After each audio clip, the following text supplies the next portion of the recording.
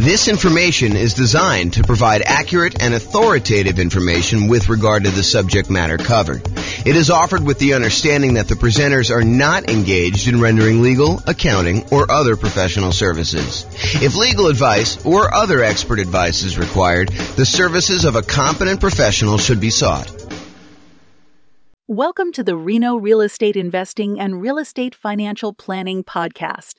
Learn all about investing in real estate in Reno, Nevada, with a combination of real estate financial planning and modeling with numbers specific to Reno, plus syndicated, more generalized recordings of live and pre-recorded real estate investing classes, not all of them specific to Reno. Be sure to stay tuned after the podcast for a message from our sponsors. Well, good morning and welcome, everyone. I am your host, James Orr, and today we have another, I would say, somewhat exciting class. This is sort of the class to get you ready to get a mortgage to buy investment properties, whether that's doing it as an owner-occupant to do like the nomad strategy or house hacking, or to go out and just buy straight up non-owner occupant investment properties with 15% down with PMI, or 20% down, or 25% down, or 30% down, or whatever it is you're doing there. So today is sort of like the preparation, like the things you wish you could have known preparing to go get a mortgage. That's what we're going to cover. So number one, it is important, I think, for you to understand the qualification requirements that the lender is going to have for you way before you are actually about to get the loan. In other words, you should not do this. You should not say to your real estate agent, let's go look at properties tonight, find the property that you want the first time out accidentally, which happens all the time, and then be scrambling to figure out what you need, what you should have done 3 months ago in order to get your loan. The time to do all of this work, the time to find out, hey, what am I going to need to provide to you? What are the qualifications for this particular loan program that I'm looking to do? How does it impact me with my specific credit score? And I will tell you, we are in a state of flux. I'm recording this live on April 27th, 2023. And I believe May 1st, a whole bunch of lending changes hit the market. So you really do want to call your lender and find out, hey, what are the requirements going to be for me? How is this going to impact me with my specific credit score going to get this, whatever it is you're trying to do? And so you need to call your lender. You need to find out exactly what the qualifications will be long before you are out looking at properties ready to buy a house. You really want to take care of this stuff and this is more of a bigger picture, like philosophical thing. You want to be strategic about your real estate investing.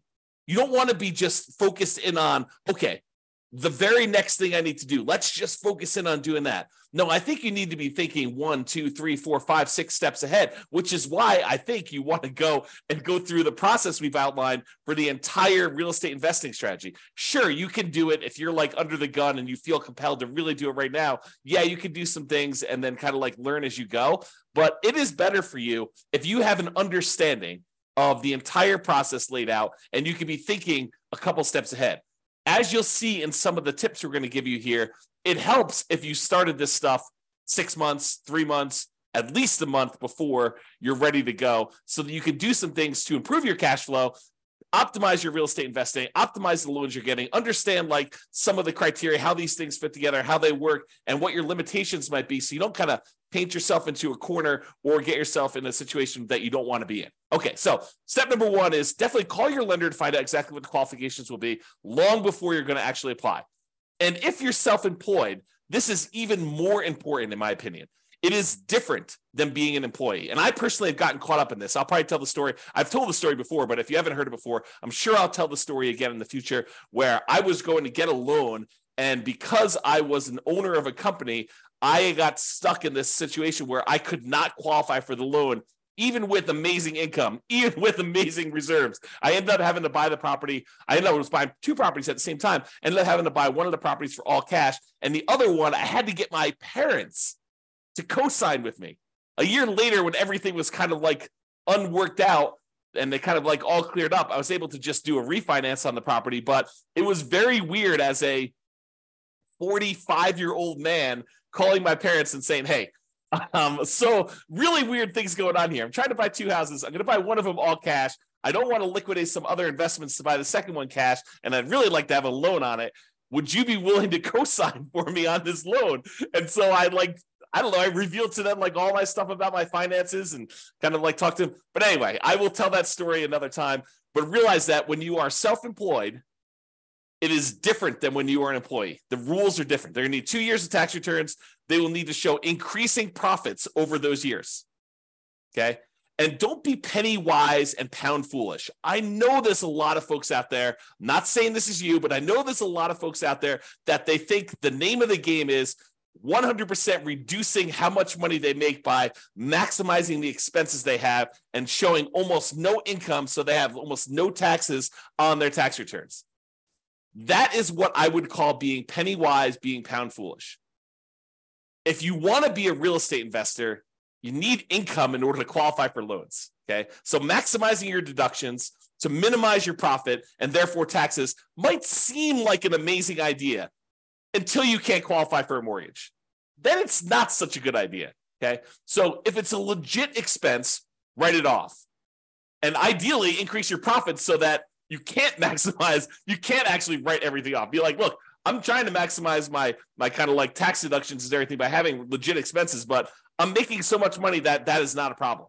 Ideally, you want that, right? You want to have a very profitable business, but you also don't want to like take every single deduction that you can and hurt yourself by not being able to get loans. So this is why I'm telling you, you need to do this stuff way ahead of time. If you're trying to like fix your tax returns, it's hard to go back and fix 2 years of tax returns to like fix these issues. So you got to be thinking way far ahead to do this, okay? And that's why it's great that you're taking this class and you're understanding what needs to happen there. Okay, next tip, know and improve your credit score. So I would recommend you use one of these like free credit score websites. I personally use the creditkarma.com one, although you can use any other ones you want. I'm sure there's other ones out there. But these are sort of like websites that give you an idea. It's not exact, but it's a really good start, okay? So you go to these websites, you log in, you can find out approximately what your credit score is. You can find out some of the things that are impacting your credit score, good and bad, and you can work on fixing those things, whatever they happen to be. If you notice on there, there's something ugly that you're like, oh, that's not correct, then go get it fixed. If you got something on there that's ugly and it is true, and you know that you probably should have paid that bill, maybe you go and that's one of your key areas of focus because you really do want to improve your credit score. Okay. Now, lenders are typically going to use your middle credit score. There's usually 3 scores. And the lenders are typically going to use your middlemost one. So they're going to ignore the low one, they're going to ignore the high one, and they will use your middle one. There probably are some exceptions to this. I'm sure these policy changes over time, but realize that's what I think you're going to see. Talk to your lender to get the definitive for your situation with whenever you're actually doing it. Now, it is a federal law, I believe, that you can request a free copy of each one of your credit reports each year. So there's 3 different reports. I don't remember the name of them, like Equifax, TransUnion, and something else, right? So there's like 3 different ones, and you can request a copy of them for free once per year for each. So what you could do is you could say, okay, every 4 months, I'm going to request a copy of a different credit report, and then you could always have a new credit report sent to you every 4 months. Then what you could do is you could look at that credit report, see what's being reported on that one, fix any inaccuracies, address any credit blemishes you have on that, improve it. Then 4 months later, you pull a different credit report. You ask for another free one, but from a different company because you can get one each year. And then you do the same thing. You fix any inaccuracies, you address any credit blemishes, you try to improve on this. You're like studying this, you're going on websites, you're reading about things, trying to improve it, or you're talking to your lender if they're qualified to be able to help you, which we'll talk about here in a second. You're really trying to maximize and improve this, and you're doing this consistently over time to improve this stuff, okay? Then after you've got to the point where you've requested the 3, then you can go back and start requesting the first one over again 4 months later. So you're constantly cycling through and doing that every 4 months if you want to do that, okay? Now, why am I making such a big deal about knowing and improving your credit score? Because your credit score can impact your interest rate, the mortgage interest rate you can get, which impacts your cash flow. We're in a market where prices have gone up a lot in the last few years. Interest rates are up a lot in the last year plus. Rents are up, but they're not quite up enough to counteract these really, really high prices and the really, really high interest rates, so that it's harder than ever to have great cash flow on properties. Okay. You can put more down, which does improve your credit score and which does improve your mortgage interest rate, which does improve cash flow. And you can do all of the other 88 strategies that we have for improving cash flow. However, what I will tell you is one of the factors that improves cash flow is your credit score. Higher credit scores tend to get better interest rates. So it's worthwhile for you to fix this stuff, especially if you plan on doing this repeatedly. You don't want to have, something that you could fix upstream, your credit score as an example, that is going to have an ongoing repeated impact that is going to last for, in some cases, 30 years. You go get a mortgage interest rate in a property, and if you decide that you're not going to ever sell that property or refinance it away, that's something that sticks with you for 30 years. Now, sure, you could decide to use a strategy where you're paying that thing off early, or you're refinancing out of it, or you're selling the property and getting rid of the loan. But in some cases, when we're optimizing for achieving financial independence, we're choosing to keep loans, even if they're slightly subpar. Okay? So improve your credit score, because this can impact your mortgage interest rates, which impacts your cash flow. The time to do this is not when you're shopping for a property. Okay, you probably can move the needle a little bit while you're shopping for a property, but really you want to be thinking about this 3 months, 6 months, a year, 2 years ahead of time, so that you can get all of your stuff fixed and you could really optimize this. It's not just like a little bump, it's like the massive changes that you can make. Now, some lenders are qualified to help you improve your credit score. They know what impacts credit score. They've seen it, they've done it. They have real world knowledge, and they can assist you with this. And I would rely on them. I would lean on them to help you do the things that you need in order to improve your credit score. If they're not qualified, if your lender is unable or unwilling to help you, then you may need to hire a respectable, qualified credit counselor, not one of these fly-by-night companies that's going to tell you to do something that's going to ultimately harm you in the end. You really want to focus in on someone who is legit. And you're going to have to ask for recommendations and use your kind of wisdom to figure out who that is, because I can't tell you. Okay. Now, here's a big warning for you.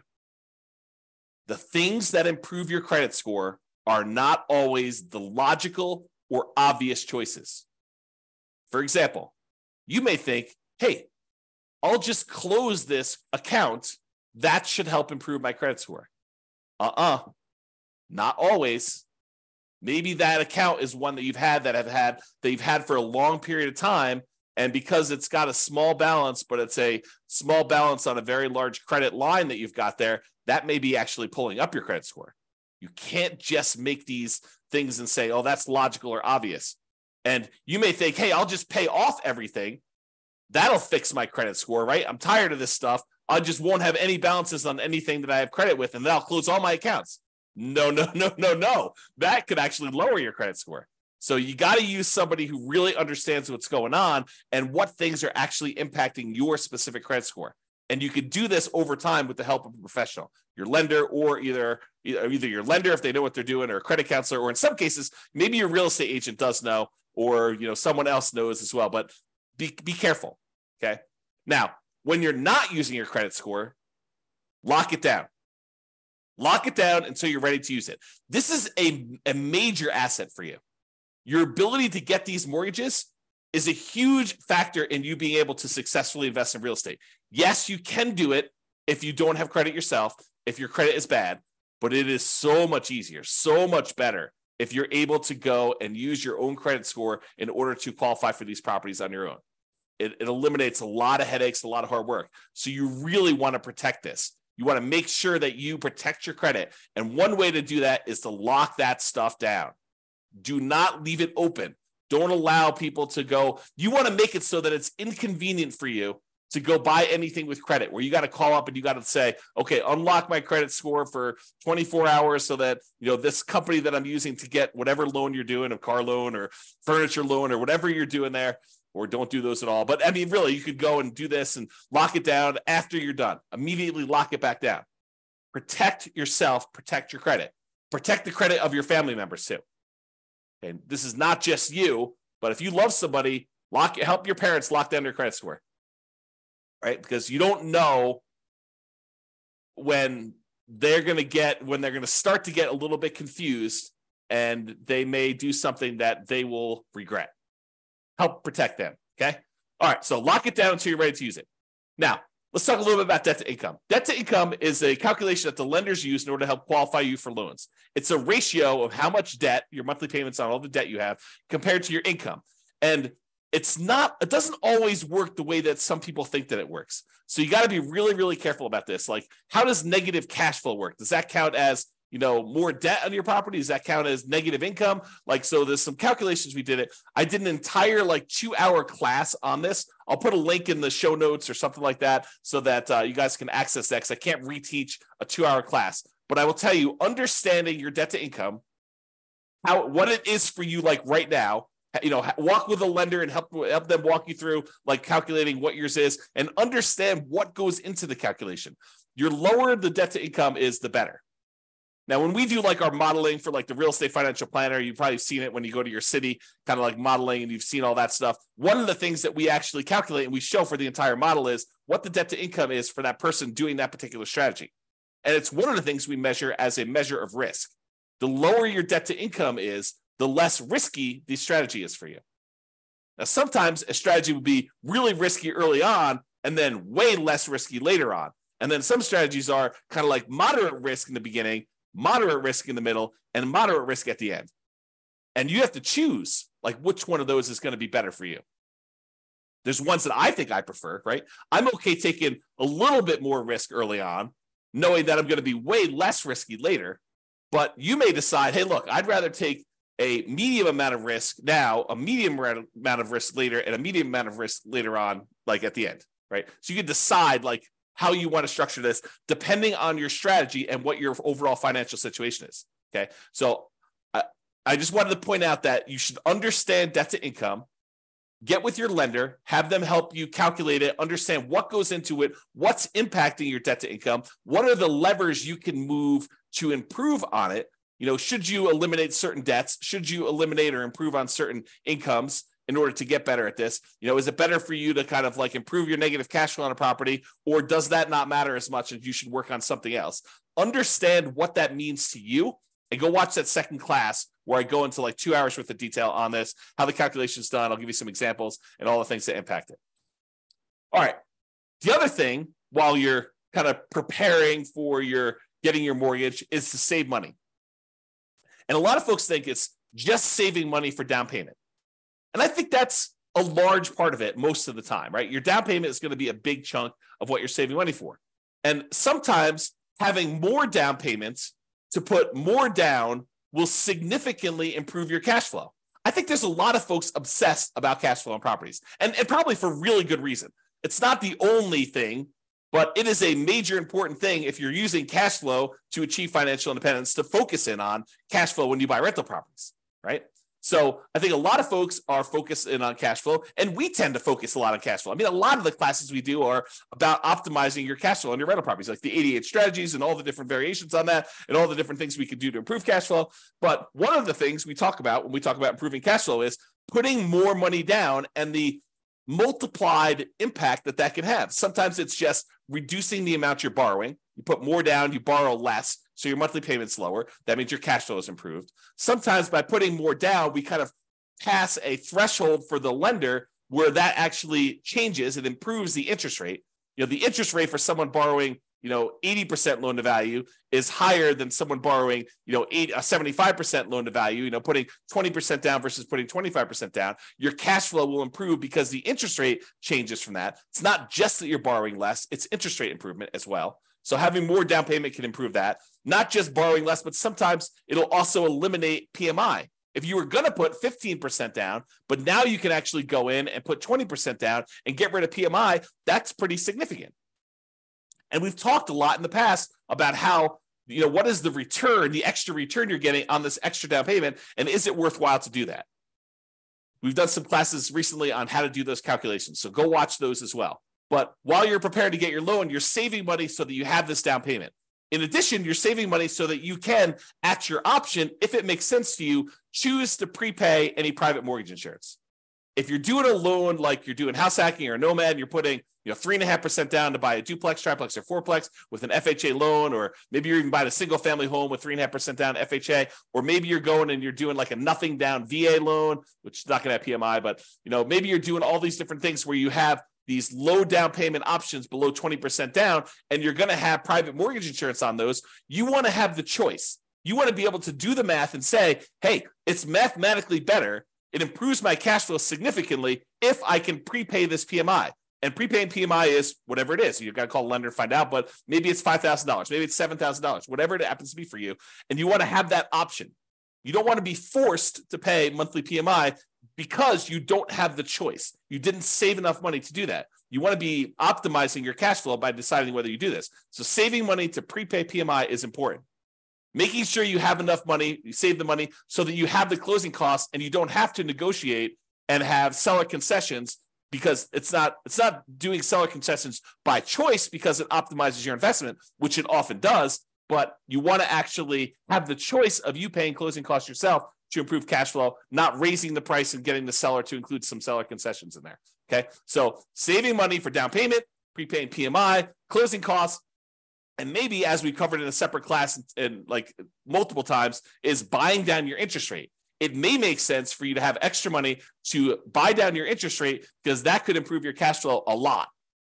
So taking that extra money to do that. And then, of course, you would not ever buy an investment property without having adequate reserves.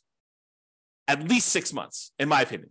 Now, you may decide, hey, look, I'm liquid in a whole bunch of other ways. I feel really, really comfortable only having 3 months of cash liquid reserves.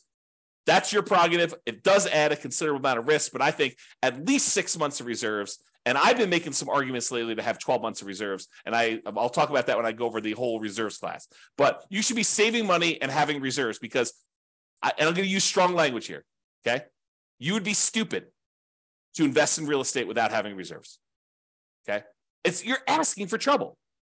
It's like intentionally going and putting yourself in harm's way because you just didn't plan. You got to plan. You got to have reserves. So make sure you do some type of reserves, invest, make sure you save the money in order to do reserves. And then finally, saving money so that if you're buying a property and you're putting less down and you're having some negative cash flow because you didn't put enough down. If you put enough down, you probably wouldn't have the negative cash flow, but you're choosing to put less down. Maybe it's 0% down or 3.5% down, or for an FHA loan, or 5% down for conventional financing, and you're deciding you're going to have some, or maybe you're putting 20% down, and your market is such that it's really hard to make properties cash flow, even with 20% down or 25% down. I've seen that a lot, right? So maybe you have negative cash flow. Well, one of the ways you can make your investment more conservative, less risky, is you can set aside whatever negative cash flow you're likely to have, and you can calculate out how much that negative cash flow will be. You'll be like, look, the first year it's whatever it is, negative $200 a month. But I think rents are going to go up about $50 in year two. So the next year it's going to be negative $150 a month. And I think the rents will go up another $50 when I renew the lease the year after that. Okay, well now it's only going to be a negative $100. And then the next year rents go up $50 and your negative cash flow is going to be about $50 a month. And then the year after that you raise rents $50 and you don't have negative cash flow at all. Well, you could sum up $200 a month in negative cash flow for the first year, $150 a month in negative cash flow in the second year, $100 a month in negative cash flow in the third year, $50 a month in negative cash flow in the fourth year, and then zero from then on. And you could say, what is the sum of all of that negative cash flow until this property is actually likely to be very positive? And you could set that money aside in a separate account, maybe right next to your reserves, might not be the worst thing in the world, and then have that money just sitting there because you know you've got negative cash flow coming. So why not set it aside? It's probably cheaper to set that negative cash flow aside than it would be to put more down in down payment and actually get rid of the negative cash flow. So you could do this calculation, right? And we will do this calculation in future classes because it's a calculation I do. But you can calculate out, hey, if I put this amount down, that reduces my monthly payment by whatever it is. It's about, the general rule of thumb is for every $10,000 you put down, you end up saving about $50 a month in your monthly payment. So if you set aside, $10,000 in order to reduce your monthly payment by $50, that would save you $50 a monthly payment. But if you look at your negative cash flow, if I save up $2,400 in year one, and $1,800 in year two, and $1,200 in year three, and $600 in year four. If I do my math right, that's probably around $6,000. I don't know exactly what it is. I'd have to go add them up, but just off the top of my head, it's probably about $6,000. Well, $6,000 to get rid of like your negative cash flow risk, right? It doesn't completely eliminate it, but it really reduces it when you set all the negative cash flow aside up front versus putting an extra $10,000 down just to save $50. Might be better to set that $6,000 aside for your negative cash flow. And that's what I'm talking about. Okay. All right. So saving money, down payment, prepaid PMI, closing costs, buying down your interest rate, reserves, and negative cash flow, setting aside any negative cash flow you have. All right. Let's talk about what you're likely to be requested in form of documentation from your lender in order to get the loan. They're likely to ask you for a loan application and or a personal financial statement. Okay. They're usually going to ask you for a color copy of your ID, some type of state-issued ID, any recent W-2 and pay stubs, any proof of any other sources of income you're getting as well. So if you're getting some type of income from a side hustle or whatever, they will likely ask you for that as well. The last 2 years of tax returns. So start early, make sure they're done good, done right, done correctly, and that you're optimizing for not just saving everything on your taxes, but being able to get a loan. Last 2 years tax returns, they're going to look at those. All your bank, your investment, your IRA account statements, usually about 3 months worth. Could be 1 month, could be 3 months, but usually I'd save about 3 months worth knowing that that's coming here. They also want to see documentation of where you're getting the down payment from. You can't just borrow the down payment from mom and dad. You have to document where that's coming from. Documentation of any large deposits in your account. If you got a lump sum from something, they're going to want to know about that. And then on each one of your properties, any of the leases, proof of insurance, any HOA documentation for the HOA and payments related to that, mortgage statements for all the properties you own. And then if you closed on any properties recently, they're going to want to see the HUD-1 or settlement statements for all the recent purchases. So that's a good general list of what you might expect to see a lender request from you. So now you know, why don't you start putting it together in a nice, easy to find, organized place so that when the lender requests it, it's all in one spot, which is what I'm going to talk about next. And I will point out one other thing about the list of documents, that your lender may have additional requests. They may have less requests, but if they have additional requests, you have two choices. You can get all worked up and upset over it. Oh, why do they need this, and complain and everything like that? You can just say in advance, hey, I know that they're going to request other stuff. I'm just prepared. I'm going to just give them what they need because they're my partner in this. They're willing to loan me 100% of the purchase price, 95% of the purchase price, 80% of the purchase price, 75% of the purchase price. They're coming to the table with a large chunk of money to help you acquire these assets, to help you acquire these real estate investments. They're a financial partner for you. And your financial partner says, hey, I need a copy of your cable bill. And you're like, why do you need a copy of my cable bill? Or you could just say, sure, partner, I'll show you my cable bill. No worries. Here you go. Whatever you need to see. All right. Organize your files. So you know you're going to need this stuff. So why don't you get organized and stay organized? Store all the files that your lender will likely request from you in a well-labeled, organized folder on something like Dropbox. And I use Dropbox because not only does it keep a backup and it stays organized and stuff on your local computer and any other things you need, like if you're out with your lender and they need something, you can send it via your phone or your computer or go home and do something. But you can also share the entire folder with them, and then they'll have the most up-to-date stuff that they need. They'll probably request you the link again, but you can give them access to it and just have your files organized that way. Keep that folder updated with your latest tax return. So as you file a new tax return, just put a copy in there. Any pay stubs you get from work, scan them or use them from your email, save them into that folder, store them there. Any property records you have that you're going to need to share with them, put that in there. And I have a typo here. I'm going to just go ahead and correct that. As you get updated versions, save them there. That way all your files that you need to send to lender are all in one place. And this is especially helpful if you know you're going to be getting loans regularly, or you're going to be buying a bunch of properties all in a row, and you're going to need to use this like more than one time. It'll really help you. Okay? In conclusion, understand what the rules of the game are. what your expectations and the qualification standards are for getting loans. And then get and stay organized to make applying for loans fast, easy, and low stress. And I'll add one other thing. Start early. Be thinking strategically ahead of time. Okay? Start early. And think strategically.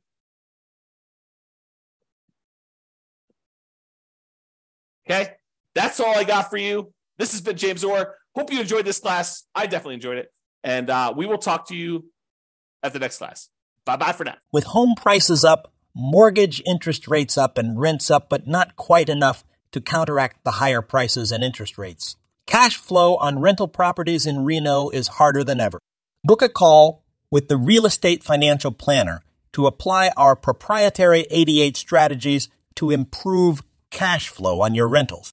See the show notes for a link to schedule your call and improve your cash flow today. If you're a real estate agent, lender, or professional in Reno that wants to help our real estate investor listeners, consider reaching out to learn about collaboration opportunities with this podcast.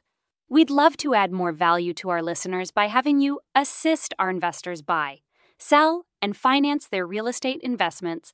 See the show notes to schedule a call to discuss collaboration opportunities.